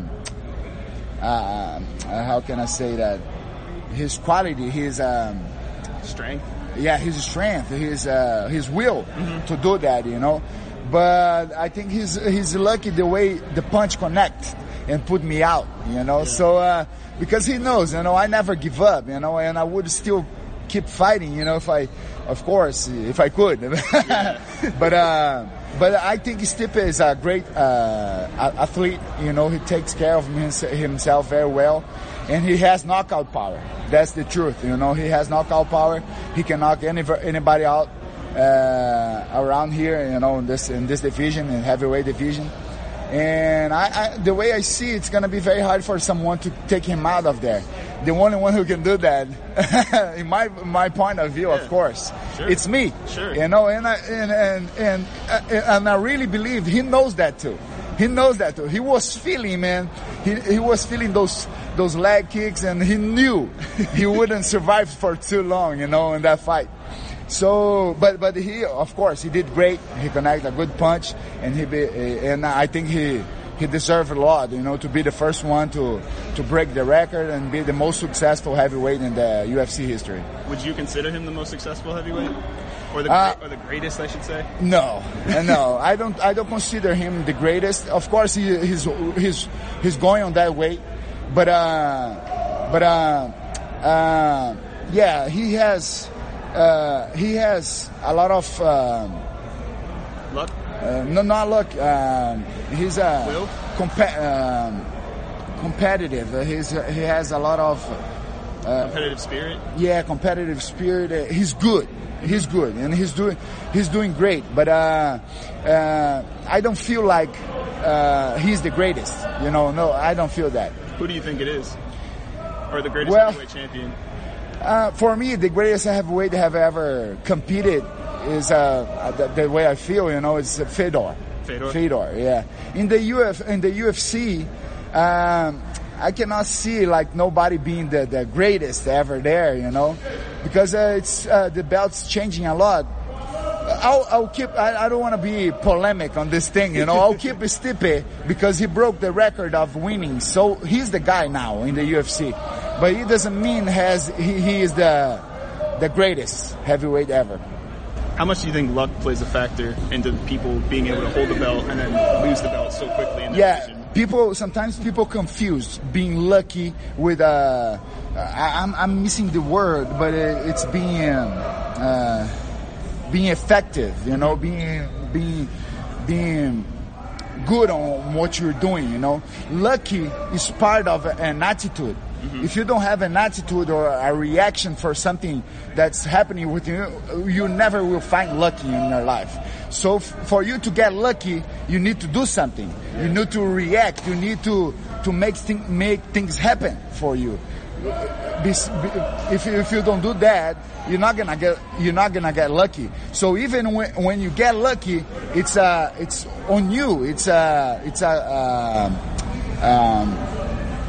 My gosh, I forgot that word, but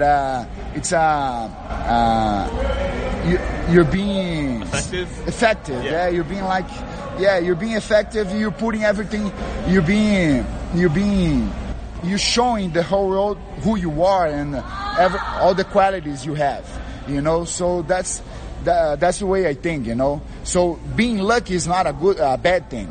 It's a good thing because you tried something and that worked. Yeah. So being lucky is a specialty. What is your favorite fight so far that you've had in the UFC? My favorite fight? Well, I had when I became champion, it was good, because I was. But I think the most special one is my debut in the UFC, because everybody wasn't believing in me.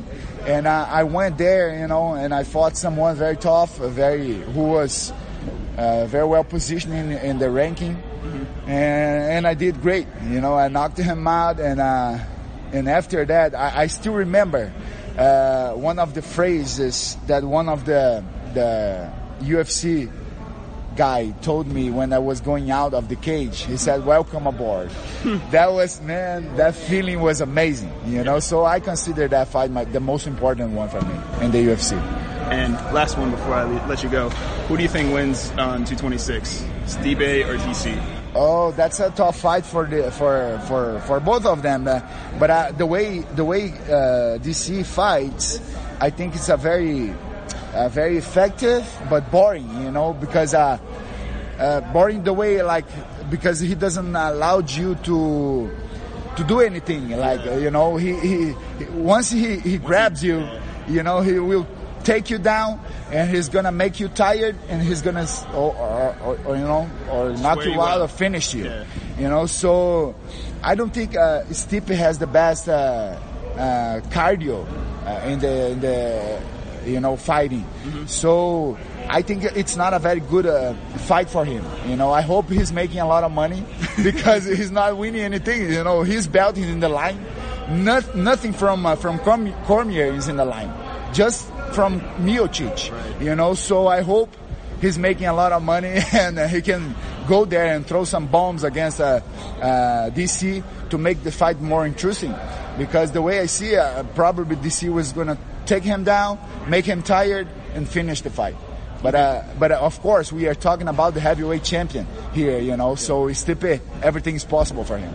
You think he'll probably try and take some of John Jones' playbook? Who, Miocic? Stipe? Yeah. Well, that would be good. That would be good to see. John Jones is, we are expecting him to come up for the heavyweight division for a long time, you know. He's a big guy, and he would be great to have him here in the heavyweights. But I don't know if it's that's gonna happen or not, you know. But it would be good. It would be good to see a good fight between them. All right, thank you, man. I appreciate you taking the time. Wow, fired up, Junior dos Santos right there. You a believer that his whole side of this with the USADA that he's the victim? You know, we talked about this a few times, and I think he's one of those rare guys that he really did get screwed by some tainted supplements that. I thought you were going to go tainted beef. I thought you were going Canelo on me for a second. It was on the back of my mind. But yeah, I think he's one of those rare guys that got screwed by a unfair test that probably needs to have some tweaks before they start taking more people out of fights going forward. Yeah. I mean, Josh Barnett it seems like he got a raw deal as well. It's weird, you know, because MMA fans don't always realize that USADA did not have a great name before joining forces with the UFC. It was a doping agency used a lot in boxing for Mayweather fights, and it seemed like the stars were able to manipulate their own testing times and dates. It seemed like there was sketchiness involved with USADA. Then they go real, they go big time with UFC, and it feels like they're trying to nab everyone. And now we're seeing that, you know, maybe a few guys got a raw deal. It's a very interesting situation because we live in a world a lot of times, Brandon, where we're like, oh, well, everybody's using it anyway. And if you get caught, it's only because you screwed up. And this just kind of makes that theory murky when you find all these guys getting caught who probably didn't deserve to be. That's where, you know, where it's a muddy water. But let's talk about JDS because the knee-jerk reaction, first of all, I can't believe he's only 34. I swear I would have guessed like 37, 38 right now at this point. But the knee-jerk reaction is to be like, look, had a great run, was the champion, of course, knocked out Kane, good stuff there. But you know what? Has never recovered from the subsequent losses to Kane, going deep into the fifth round, taking those beatings. And I'm sorry to say, but he's washed against the elite level. Sorry to say that. But then you actually look at his record. He's only lost to the elite level, right? Twice to Kane, once to Overeem by vicious knockout, and then I can't damn him for losing to current champion Stipe Miocic in their rematch. Where do you get a sense of him right now? Now, heavyweight is a division where you can reinvent yourself. Let's not forget Andrei Arlovsky ripped off like 5 wins in a row just 2 years ago. Is he done? You're never out of it at heavyweight. So one of the things that he mentioned to me was that for these top-level guys in UFC to be as successful as they are, they need to fight at least 3 times a year. And for the past couple of years, he's only been able to fight once, partly because of shoulder injuries and now because of USADA. So he thinks that if he is able to get a few fights under his belt this year, that he's going to get into more of a rhythm and we'll be right back in there for the heavyweight title mix. Now, to answer your question better, I think he's still there, but he's not going to be the number one contender anytime soon. To me, he's still in the top 5, but that speaks more to how weak the heavyweight division is right now. But I still think of him as a top 5 fighter. Like you said, his only losses are to Kane, Alistair, and Stipe. Even though those wars took a lot out of him, and it seems like he kind of lost his chin a little bit, especially against Stipe at 211. I think that Junior is going to come back, and he's going to be a top-level fighter again. It might not be right now, but it might be in a couple of years. Yeah, because 34, I mean, that's young. Guy, you can reinvent yourself and stay relevant, you know, pushing 40, sometimes even beyond at heavyweight. He does have a style that you would think would keep him around. With a big right hand, you're always going to be in the game. You know, one of the best boxers, pure boxers we've seen in heavyweight MMA for a long time. But the chin issue is going to resurface. I don't even think he deserved to be in that 211 rematch. They did the rematch for the name power, and man, did he get waxed quickly. He's going to have to prove that he can still take the big shot, that he can still endure. You just, man, if you could do it over, not like you'd ever just say, hey, they should have stopped that first Kane fight after the third round when it was clear JDS couldn't win. Like, you never want to say that because it's not true, right? A big puncher is always going to be in the fight. But man, did he take a lot of extra rounds of punishment that have only seemingly been negative for his career for those two, Kane Part 2 and Kane Part 3. Tough to see that, right? Yeah. And by the way, on that 211 card, Junior was very adamant in saying that he was hurting Stipe with those leg kicks in the first round before he got clipped by that right hook. Yeah. So for whatever that's worth, he thought he was doing well and was sticking to his game plan as well as he could before he got dropped. But, it's tough because a year earlier against Ben Rothwell, he looked completely reborn. Obviously, that was a style matchup that clearly favored him. But we'll see what he can do against your boy Blagoy. And like we said, heavyweight is so thin, and we know this, man, that all you're going to need is a change at the top, right? Let's say DC beats Stipe, and suddenly, hey, DC JDS might not be a bad fight, a year and a half from now, for all we know. You never know what's going to happen in this division. It's all over the place. But speaking of heavyweights, very interesting chat coming up next with a guy who made a lot of negative headlines, starting to make some positive ones. We're going to find out soon if he really can fight. That's Greg Hardy, former NFL defensive end. You get a chance to talk to him. Enjoy. Talk to me a little bit about this transition for you going from NFL defensive end to now trying to be an MMA fighter. Oh, it's crazy. A lot of humbling moments, a lot of just learning opportunities, and basically a lot of time to just, work on myself and become a better person, which will help me become a better athlete and a better fighter. What's your, who would you say is your biggest mentor here? The whole gym. And honestly, these guys, I've come here and these guys have took me in, and there was more than I could ask for, but on top of that, they look after me. Everybody here teaches me, from, the lovely women in Carpin Juice all the way to King Mo, all the way down to even just the amateur fighters, man. And it's been a home for me, and it's been a wonderful experience. When did you move down? A year and a half ago. Yeah? How do you like it? Been in the dome for a year and a half, man. It's actually a whole lot better than football camp, believe it or not. So, and I'm used to being in a dorm for long periods of time, so it's been a wonderful experience getting to learn. How would you compare the training for this versus training for football camp or during the season? Nowhere near, man. This is a whole other level. Yeah.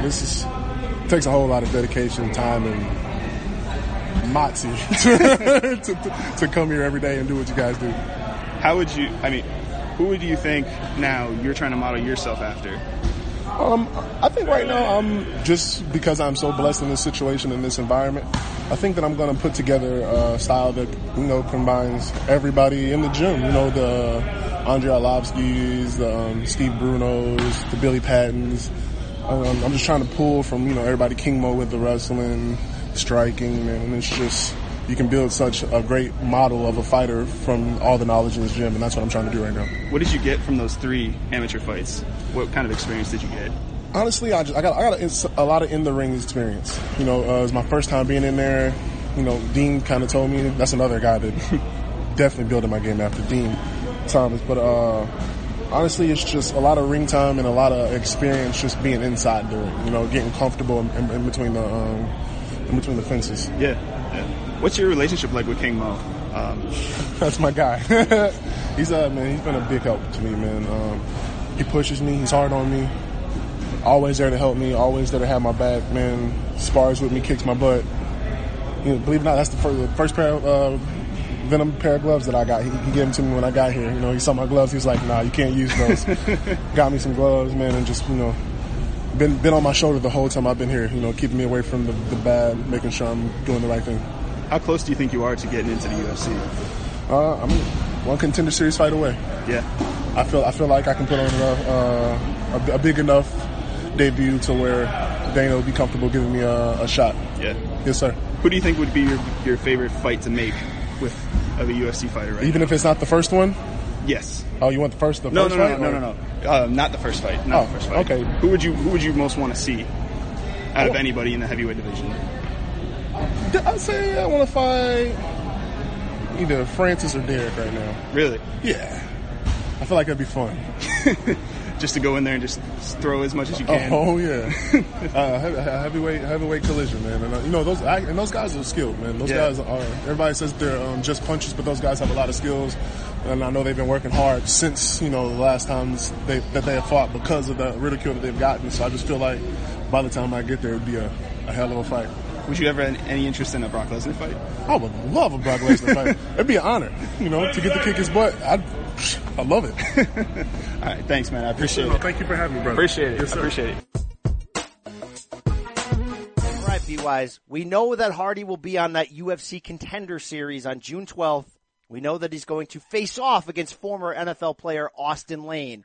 Do we have any idea, though, that he can actually fight? Now, I say this, you're going to have a feature on him on CBSSports.com. You were in camp. You got to talk to some people. What's the overall feeling on how quickly, through 3 amateur fights, he's been able to make this transition?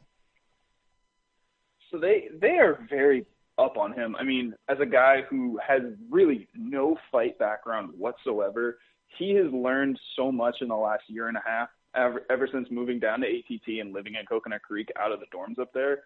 They really think that with a few fights under his belt, he can quickly rise. His coach, Dean Thomas, compared him best to Francis Ngannou, and we saw how quickly that guy was able to rise through the ranks and get his own title shot. So if Greg is able to win on this Contender Series and do so in a thrilling fashion to earn a contract, I really think that we could see him moving quickly through the rankings because, again, like we mentioned before, the heavyweight division is so weak right now, and they are so desperate for something to happen and get some big names up there that he could easily move through the ranks within 4 fights probably and be up there for a big name fight within 2 years. I mean, that is the sad reality. If he's any bit of good, then it's like, they'll protect him up to a point and then throw him into a title fight because there would be nobody else. That's where we're at with the UFC right now. That's certainly where we're at with the heavyweight division. Here's the key part of where a lot of people are going to have skepticism. And I'm separating this from the skepticism of his personal stuff. I want to get to that in a second. But just from that idea of making the transition, like Ngannou had a boxing background though, right? It can clearly fight. Brock Lesnar had a legitimate Division I NCAA champion wrestling background. You mentioned it off the top. This kind of feels like a CM Punk transition only in the sense that Hardy doesn't have a pure high-level fighting, foundation to lay on to make this change. He may be a freak athlete, and that may help him. That certainly helped the other 2 names I just mentioned. But what are you going to fall back on when it gets dirty in there, right? We don't know if he has a chin yet. King Mo talks highly about him on this show. But even he says, look, we're not sparring full 100% in there. I don't know if he has a chin. I hope we find that out against Austin Lane. Maybe that's something you can't get just by asking some people. We're going to have to see that inside the cage. Obviously, yeah. We haven't seen him fight anybody of note, right? I mean, he's fought 3 amateurs who had no idea what they were getting into when they fought him. And he's only had a total of 2 minutes and 22 seconds of ring time. Like, you're not going to learn anything from a fighter that quickly. So the one thing that was of note that I found interesting was what his coach said about being a heavyweight. So, he played football and he has this great athleticism. But he said that the only reason that it has a chance to work is because it's at heavyweight and the fighters are not going to be a lot quicker than him and know the angles better and be able to wrestle him down to the ground as easily. Yeah. So he has that to lean back on. And, of course, he has a lot of power. I mean, playing in the NFL for that long and having to move your hands that quickly and that often, you're going to develop some strength. And that's only gotten better in the last year and a half. Yeah, I mean, he's going to be behind the ball, certainly in terms of technique, timing, and all that. But you hope if he has a glimmer of that Brock Lesnar type of quick twitch, however you want to say it, explosiveness. Brock didn't make it in the NFL, of course, but he had NFL explosion. Like, that was clear. He had that, snap your fingers and explode type of athleticism. You hope for Hardy's sake he can combine that with a good right hand, and we'll see what happens. Obviously, Austin Lane doesn't sound like the stiffest test, trying to make his own conversion from football. Hey, it's an interesting thing for the UFC to gamble on right now, and certainly the elephant in the room is the domestic violence problems in the past and the negative headlines. How quickly was the ATT folk in accepting him and willing? Did you get a sense of that? So Dean Thomas actually sounded like he was still a little bit conflicted about it because of, obviously, there's a lot going on with domestic violence in this country right now, and he's not a great role model for it. But he also did say that the team doesn't really know who these athletes are outside of the MMA world. Like, they live in this bubble where they aren't able to focus on any other major sports because they are so focused on training and watching fights and everything. So he gets to the gym and nobody really knows who he is. He's just this big guy that's in there now training with the heavyweights.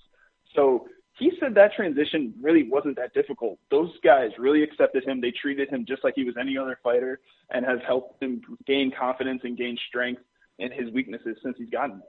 Yeah, that's going to be interesting because there's, this is America. We love second chance stories and redemption stories. And if Hardy can have success and say the right things and do the right things along the way, he will pull in a certain of that audience that wants to see the redemption, while at the same time have the other half of the audience that will cheer wildly when he finally steps up to the level of competition that'll get him knocked out. And eventually, Brandon Wise, you feel like that's going to happen. Happens to everybody in MMA, right? We know this. There's no happy endings in combat sports, right? Oh, there is never a happy ending in combat sports. But to what you were saying before, this is really a no-lose proposition for the UFC, right? Like, they don't have to pay him that much right now to get started since he's obviously fighting for a contract. And if it works out, they're going to make millions off him on pay-per-view. That is true. Very, very low risk in that regard. I'm sure he's not making a ton of money to fight on this UFC Contender Series. Is this what is UFC Contender Series? Is this Dana White looking for a fight rebranded? Where are we at with this? Pretty much. This is actually, the full name is Dana White's Tuesday Night Contender Series. So this is what many people think is going to actually become the new Ultimate Fighter, where it's a lot easier for them to deal with. It's not a huge commitment where you have guys fighting for 2 or 3 months at a time. It's just basically show us what you got, and if you're good enough, we'll give you the job. I guess it's like a AAA system connected to the big. It's not bad. It's not a bad idea, altogether. Let's see what they have with him. Well done, Brandon Wise, collecting that great sound for this show. And of course, I couldn't let you go without getting your thoughts on UFC Fight Night Liverpool Sunday, 1 p.m. Eastern from the Echo Arena. We heard King Mo's prediction before, but when Stephen Thompson and Darren Till face off for, in some ways, maybe the number one contendership spot for the next title shot after the winner of that interim one finally faces Woodley. Who knows what's going to happen there? Who do you like? Is it really Darren Till's time? Yeah, I think I'm going to ride with Darren Till on this one. I love Stephen Thompson, but I really can't get past how well Darren Till has looked in his first few fights. Nobody does that to Donald Cerrone the way that he did. And I just think Darren Till is going to come out guns blazing in front of his home fans. He's going to be jacked up, fight in front of his home guys, and he's just going to put it on them. It's very rare that that matters, right? That the home field advantage matters. Sometimes in Brazil for the right fighter it does, and you feel like in this situation with, of course, that area of the globe so hungry for combat sports in general, and everybody wanting Till to be, I guess, that next McGregor, the next guy in line. That could be an advantage. But man, if these are the times that I love the UFC matchmaking, because this is deep end of the pool against Stephen Thompson. This is, okay, Darren Till, you're for real? Because, if UFC wanted to, they could stretch this out, milk a few more headlining roles out of Till, built him up a little more.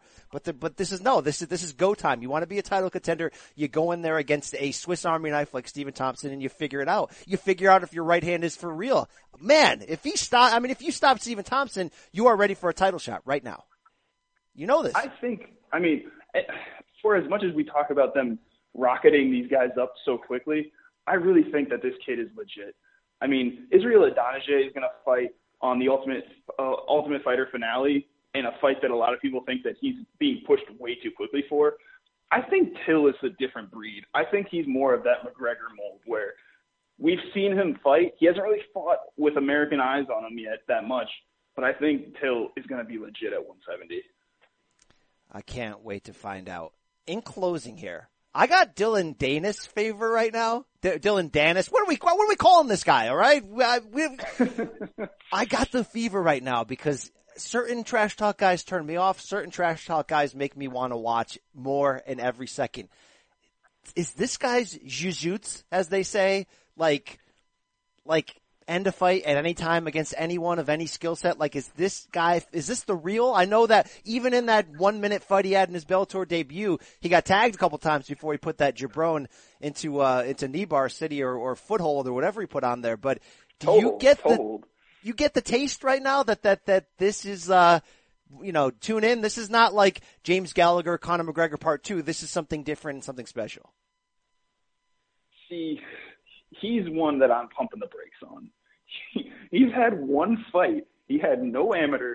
He took all the time in the world he could to get his skills right, But still, like you said, he took shots in that fight. He wasn't just standing there and not and avoiding shots at will. He took licks, and he still managed to get the toehold, obviously. But I don't know. I'm still skeptical. I'm skeptical of all those Bellator prospects right now. Aaron Pico looks fantastic, but he got knocked out in like 20 seconds in his debut. Tapped. Yeah, he tapped. But yeah, get knocked down and tapped, no doubt. I mean, that was talking about the air coming out of the balloon moment. And Bellator's got a few of these guys, though, from Gallagher to MVP, where you're like, I don't know. Are they for real? I mean, we'll see MVP this weekend. But man, out of all that group, I want to see Dillon Danis now, and it feels like he wants to see himself now. I mean, when you call out Ben Askren after your first fight, whoa, you got my attention. You got my attention, right? Easy, young blood, easy, as the kids say. I want to see how good his jiu-jitsu is, and man, imagine against somebody like, I just want to see Askren in general. I want to see Askren against Rory under the Bellator banner. Make it happen, Scott Coker. Do the right thing. Well, come on. Well, what do you think is the best fight for him right now? Who are we talking about here? Danis. Certainly not someone of that level. We just saw him take shots against a nobody. Like you gotta round out your game, but he seems to be that bold. And if the thinking is that his one skill is so much better and more advanced than even elite level MMA guys, then it's like, well, I want to see that one skill in action, right? Like when Ben Askren first started fighting for Bellator, he had no striking game, but the wrestling was so good that it didn't matter. I want to see right now if Danis is in that category. But doesn't that make you worry that he might be another Damian Maia where he just has no stand-up whatsoever? No, and because maybe it's the nostalgic factor in me, but I love the one-dimensional old-school fighters. I love that Maia is still tinkering around. I know he's probably fading away now, but just last year he was tinkering around on the title level with one skill. I love that. I love an old Dan Henderson with the right hand and nothing else, just saying, "Hey, I'm still in this fight." That's just me. You don't have to agree with that. That's fine. I mean, I just think that the game is way too advanced at this point to have these quote-unquote dinosaurs running around where you can only do one thing, and then if you can't do that one thing in a fight, you're done. That's why we watch those styles, make fights. Give me a style matchup with one guy having one skill. I'm all over it. We will follow the Dillon Danis story as it evolves. But Brandon Wise, thank you so much for joining us and sharing this great sound.